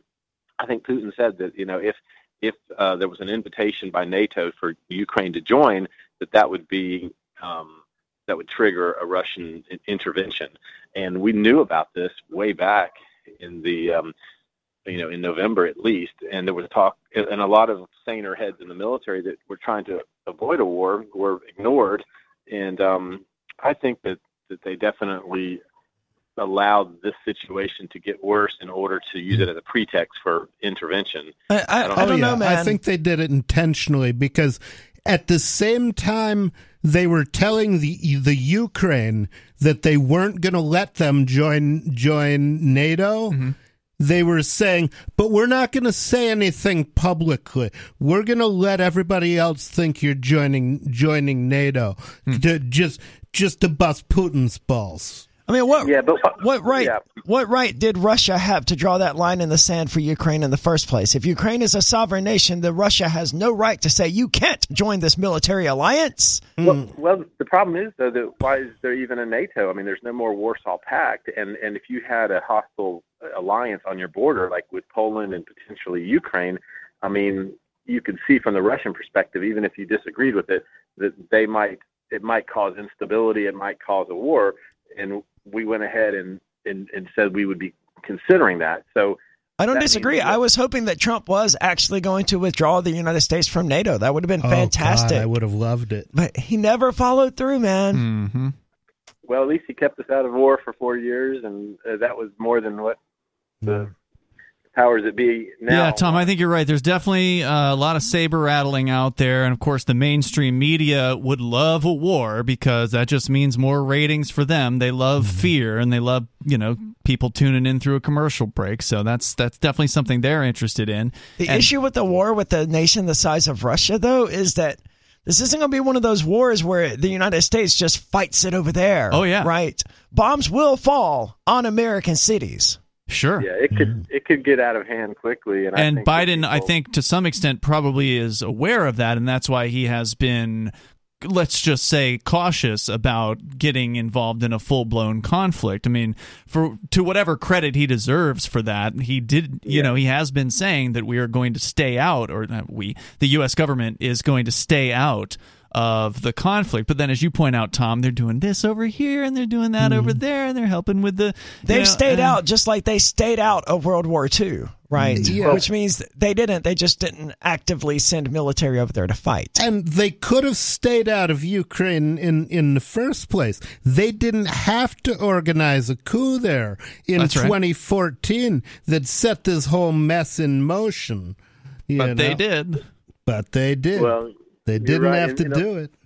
And a lot of the same neoconservative groups that were pushing for intervention in Libya and in Syria, they're all beating the drums now with this situation with Ukraine. And the same voices are speaking out about how we need to do something. And they keep drumming it in. And there's this atrocity propaganda that's going on. I don't know how much of it is true, but there's a lot of propaganda. Yeah, those evil bastards never met a war they didn't like. I mean, as far as I can tell, it's all propaganda. Yep. Right? I haven't seen anything that makes me think, yes, this is definitively true. It has no coloring to it whatsoever. No one's slanting it one direction or another. It's just the straight facts. Yeah, it's a mess. I read Epoch Times or Epoch Times, depending on how you want to pronounce it, and it's pretty good. It's one of the few papers that's not totally controlled.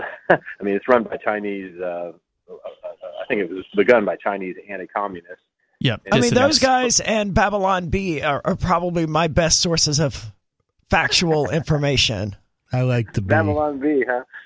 Well, they're more honest about what they're doing than CNN and Fox and MSNBC. Oh, yeah. And I mean, the only people who are more honest than them is probably Russia Today.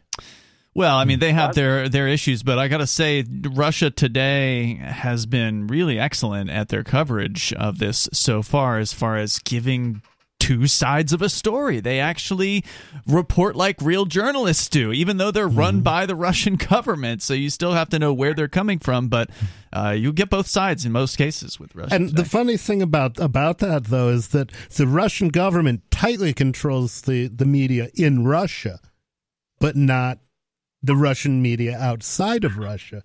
Tom, so thanks, it's man. Kind of weird that they know what's right, but they won't do it at home. Thank you, Tom, for the call tonight. Definitely appreciate hearing from you. And if you want to bring up whatever's on your mind, you're certainly welcome to do that as the war saber rattling continues. People want to see a no-fly zone over Ukraine, which others are saying would lead directly to war with Russia. If that who would enforce the no-fly zone? Presumably the United States. I can see why that would lead to war. People seem to forget that, war between the United States and Russia is likely to be the end of the human race. There's more on the way here at 603-283-6160. That's 603-283-6160. You can join us on the radio. Ian, Nobody, and Aria here on Free Talk Live.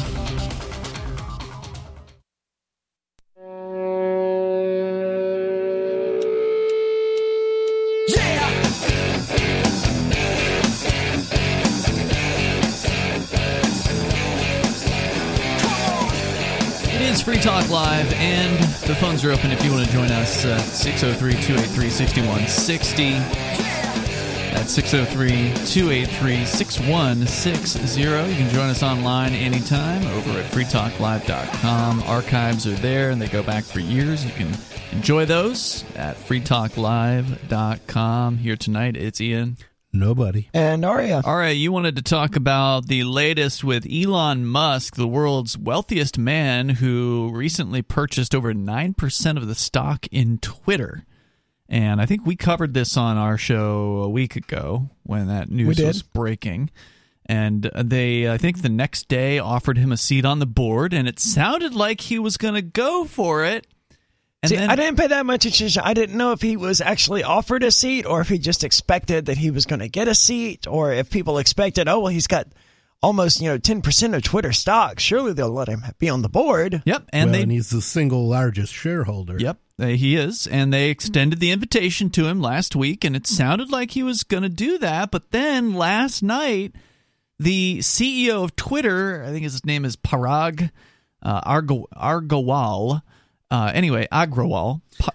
Wow, it's amazing that a guy with a name that long came to work for a company with messages that are so short. Parag. he must use up half his message with just his name. He posted on Twitter, wherever, to his personal account, saying that Musk is not going to be joining the board of directors.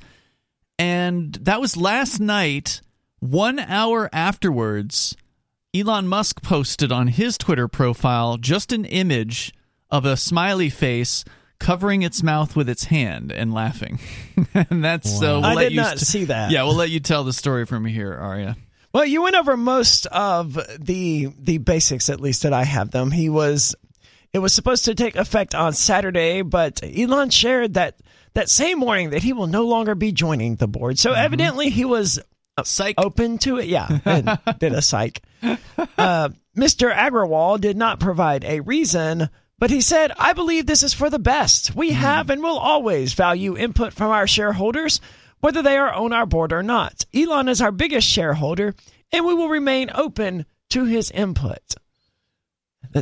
It was a very carefully worded statement. That was an excerpt from it. I read the whole thing. What would Elon Musk have gained from being on the board? I don't know how this nonsense works. I mean, that's the most direct way generally to move a company. The board, unless you buy the whole thing out. Well, there's that. The board selects the CEO and sets policy. Yeah, by changing the CEO, you can completely change a corporate culture. But he's just one. He would just be one guy on a board of, probably at least 10, if not 20 people or something like that, right? Mm-hmm. So he would just ultimately, I think, get bogged down in wasting his time arguing with or trying to persuade these board members to run this company completely differently, presuming that Elon Musk values things differently than those who've been running Twitter thus far. He would likely be opposed in what it is that he would be trying to do. Well, why would they care what he has to say? I mean, so what? This billionaire comes in with $3 billion, but if you don't listen to him and he's like, okay, well, screw you, I'm selling my shares, then okay, that doesn't hurt your company any. Shares vote. Okay. I understand that, but he's only got 10%. The board of directors can replace the CEO. The shareholders can replace the board of directors. And and although he only personally has a 10% stake, he's a well-respected guy. A lot of people have a lot of expectations as to what he might be able to do, and corporate battles are fought through proxies. Most people don't vote their own shares. They find some other big shareholder who they think has good ideas for the company, and they say, you vote my shares. And sounds tedious. Yes. Well, it's a lot less tedious, because after that, I mean, it's maybe more tedious for the guy who has to be voting for a bunch of people, but the rest of the people involved don't have to think about it. So Musk tweeted a face with a hand over mouth after Mr. Agrawal's tweet, but Mr. Musk appears to have deleted that tweet, along with several others he posted over the weekend that included criticisms, suggestions, and apparent jokes about Twitter. But luckily they have a link here, so everything is permanent on the internet. Yeah. There's Elon. An archive. Yes. Not the video of the Moderna CEO trying to explain why he had a patent on the spike protein 3 years before the pandemic. I went looking for that video again, couldn't find it. Did you try Odyssey? I did. I didn't find it there either. That's too bad. So analysts pondered what Mr. Musk's move not to join the board means for his role with Twitter. His board term was originally set for 2 years, and as long as he remained a director, he couldn't hold more than 14.9% of the company's stock, according to a securities filing. Without a board seat, he could potentially build an even bigger stake if he wanted. Mm-hmm. Right. So he hasn't said that his reason is because he wants to own more than 14.9%. But he just laughed. Yeah. That's all he said. And he could well have more control and less tedium, because if he amasses enough shares, he could become influential in promoting several different board members. So he's known for his unpredictable behavior, as well as his business acumen. Evidently, Twitter stock went up when he announced that he was owning 25% or 26% in one day, one morning. Well, the biggest problem with Twitter is they're alienating half of the country actively, and that's not a good idea for the business that they're in. Well, someone else was here last week making that argument. It may have actually been you, and I've given it some thought. I'm not sure that it's necessarily a bad business decision on their part. It depends on who's going to give them money and who isn't going to give them money. If their advertisers, the people who are paying their bills, are like, hey, look, we don't want this right-wing content on your platform, and we're not going to continue paying you if you have it, then it makes business sense for Twitter to be like, okay, well, we won't have that content on our platform. And that's what sends, conservatives to things like Gab and Parler and Truth and whatever it is they're rambling on about now, instead of decentralizing and going away from these centralized tech platforms that are just going to ultimately censor them as well. But I'm not sure it's necessarily a bad decision for them to alienate half of the population, because if it was half of the population, they would by default lose money, I would imagine. Could Trump buy Twitter, more Twitter stock? Let's say he buys 51%. Some people have been saying, Trump. Elon I mean, they're Musk. mostly one and the same. The only thing we're waiting on is for Musk to say, I'm going to run for president. They're both welfare whores who have never actually contributed anything of value to society. I'm not going to go so far as to say I that would about. say, I will, but only to push contributed a people's lot. buttons. What were you saying there, nobody?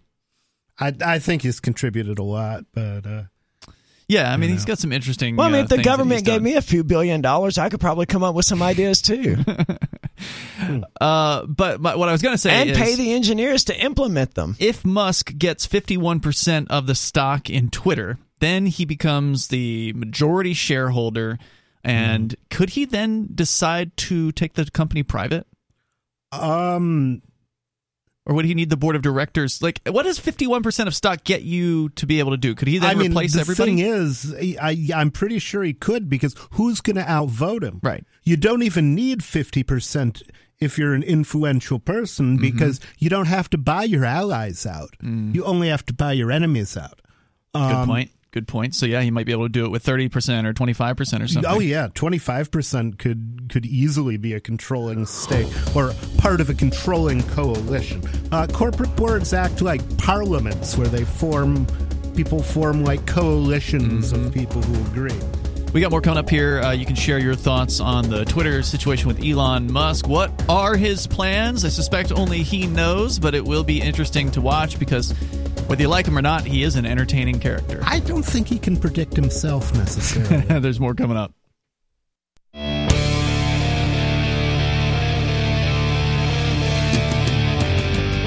Free Talk Live. The phones are open. You can join us here. Number 603-283-6160. That's 603-283-6160. What is going to happen with Elon Musk and Twitter? You know, normally I don't really care at all about what happens on a corporate board, and really I don't care in this particular case, but I am interested in watching Elon Musk because he, like Donald Trump, is an entertaining character. And he's up to something, and it is pretty interesting to watch, I'll tell you that. Yeah. I care because, Twitter played a big part in rigging this last election by participating hugely in the cover-up of Hunter Biden's laptop and his corruption. And the other thing you have to remember is that the which country was paying off Hunter Biden? Ukraine. The Ukraine. How much does that have to do with the very unusual lengths that Joe Biden is willing to go to make the Ukrainian, or at least the Ukrainian government, happy?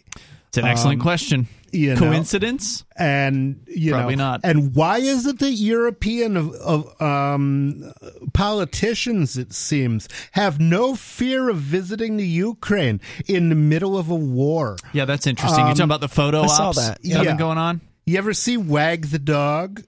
I'm familiar with it, but I have not seen it. Yeah.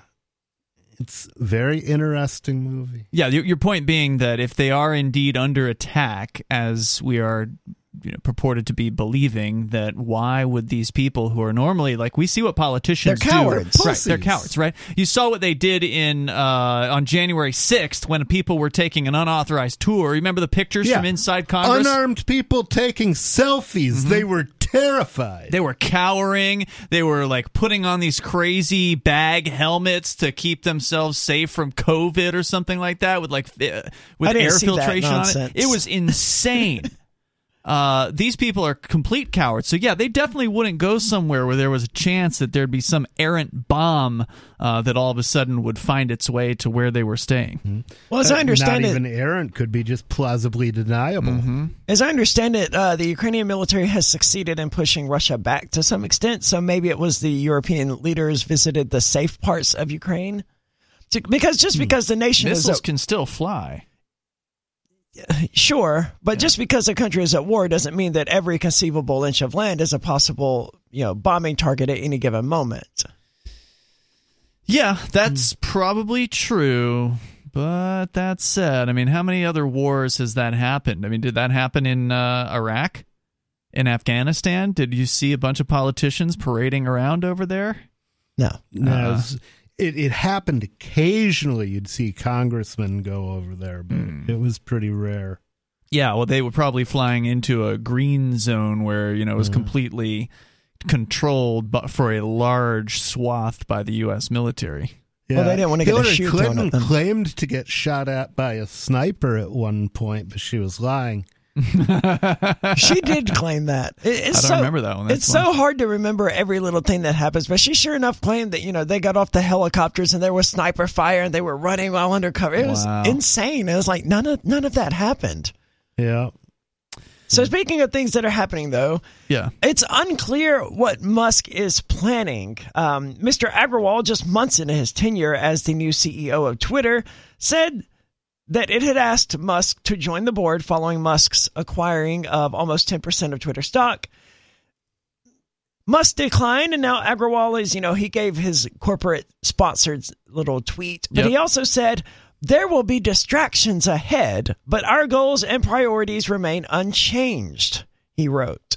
The decisions we make and how we execute is in our hands, no one else's. Let's tune out the noise and stay focused on the work and what we're building. What are they building? A tyranny. Yeah, a centralized platform of controlling what we can and can't microblog about. The Ministry of Truth is what they're building. It's interesting to me that he implies that Musk's purchase of 9.4% of Twitter stock and his attempts to change the company are distractions and that their goals and priorities are unchanged, which is not what Musk wants at the very least. Musk wants it to be purportedly a freer place to speak. That is purportedly what he is interested in, but again, only time will tell as to how this all shakes out. We'll keep an eye on it for sure. The other news that I think probably is going to deserve more discussion than this, but I do want to get it in here tonight, and that is that Biden has claimed he is banning ghost guns. Now, can one of y'all define what a ghost gun is? A ghost gun is a gun that was manufactured outside the captive industrial plant that stamps serial numbers on it. So it was either made in somebody's basement or it was largely made by a company but left unfinished so the consumer could finish it. But one way or another, it's a gun that it's an undocumented gun. Right. And I like my guns like I like my immigrants, undocumented. So it could be a 3D printed gun. It could be a gun put together from parts or some sort of combination of the two, basically, right? Yes. I tend to think of ghost guns, a true ghost guns, as being one of these that, was 3D printed or milled at home or something like that. It's just completely off the radar, completely unknown. Right. I understand that, the ones that don't have serial numbers that you buy at the store, the kit or whatever, it's technically a ghost gun, sure, but, there's camera footage of you buying it. There's a receipt. There's paper trail. There's probably a credit card payment. Not necessarily. If you bought an 80% lower from Defense Distributed, chance or from that California guy who was selling the 80% lowers, I don't think they were keeping a lot of records, and there was no requirement that they keep any. Well, they're going to try to change that. Now, according to the White House's website press release, they say last year there were about 20,000 suspected ghost guns reported to the ATF as having been recovered by law enforcement in criminal investigations, which they claim is a tenfold increase from 2016. Go America! Yeah. That's too bad. The final rule that they've now put too many of them. They've put into place bans the manufacturing of the most accessible ghost guns, such as unserialized buy, build, shoot kits that individuals can buy online or at a store without a background check and can readily assemble into a working firearm in as little as 30 minutes with equipment they have at home. The rule clarifies. Well, if they have experience building multiple of these things, they can probably put one together in 30 minutes. But otherwise, it'll take hours, probably. Yeah, I understand it. Even with these, you need to be very precise, and you need to have a tool that the average American doesn't have just laying around. I don't remember the exact specifics, but I think it's some sort of drill or something like that is needed. Probably a few what things. Defense Distributed was selling, as I recall, was a drill press that pretty much made drilling 3 very precise holes almost foolproof for the average person. And they called that the Ghost Gunner. It's basically a computer-controlled device that assists you with building one of these things. So they say now that this new rule that they've just put out, so this isn't something that Congress did. This is just President Biden and the Justice Department, the ATF. Under the Gun Control Act, they say that now these kits qualify as, quote, firearms, unquote, and that commercial manufacturers of those kits must now become licensed and include serial numbers on the kit's frame or receiver, and commercial sellers of the kits must become federally licensed and run background checks prior to a sale, just like they have to do with other commercially made firearms. It'll be interesting to see how that plays out in court, because the law hasn't changed. It sounds to me like Biden just started lying about what the law says. And not the first time, by the way, because back in the day, they said that anything past an 80% lower receiver of an AR-15 was supposed to be considered as a firearm, but there have been a lot of people getting off in court, apparently, because technically even 100% lower doesn't have enough parts to be considered a firearm, and the tide seems to be turning in court, especially now that a retired ATF agent has become a defense witness on that point. Well, this may require a lawsuit to overturn, then, if that's the case. So hopefully the gun community is going to be. I imagine they're very concerned with this. He might just forget. I don't think the ATF is going to forget this. They're also going to require federally licensed dealers and gunsmiths that take in any unserialized firearm into inventory to serialize that weapon. So if somebody builds a gun at home and then sells it to a dealer, they then have to serialize that before selling it again. And I'm sure there's more. Are crimes committed with ghost guns on the rise? They say that they are. Mm-hmm. That's what they claim. Of course, they lie. So out of time for tonight. Join us tomorrow online in the meantime. We're at freetalklive.com.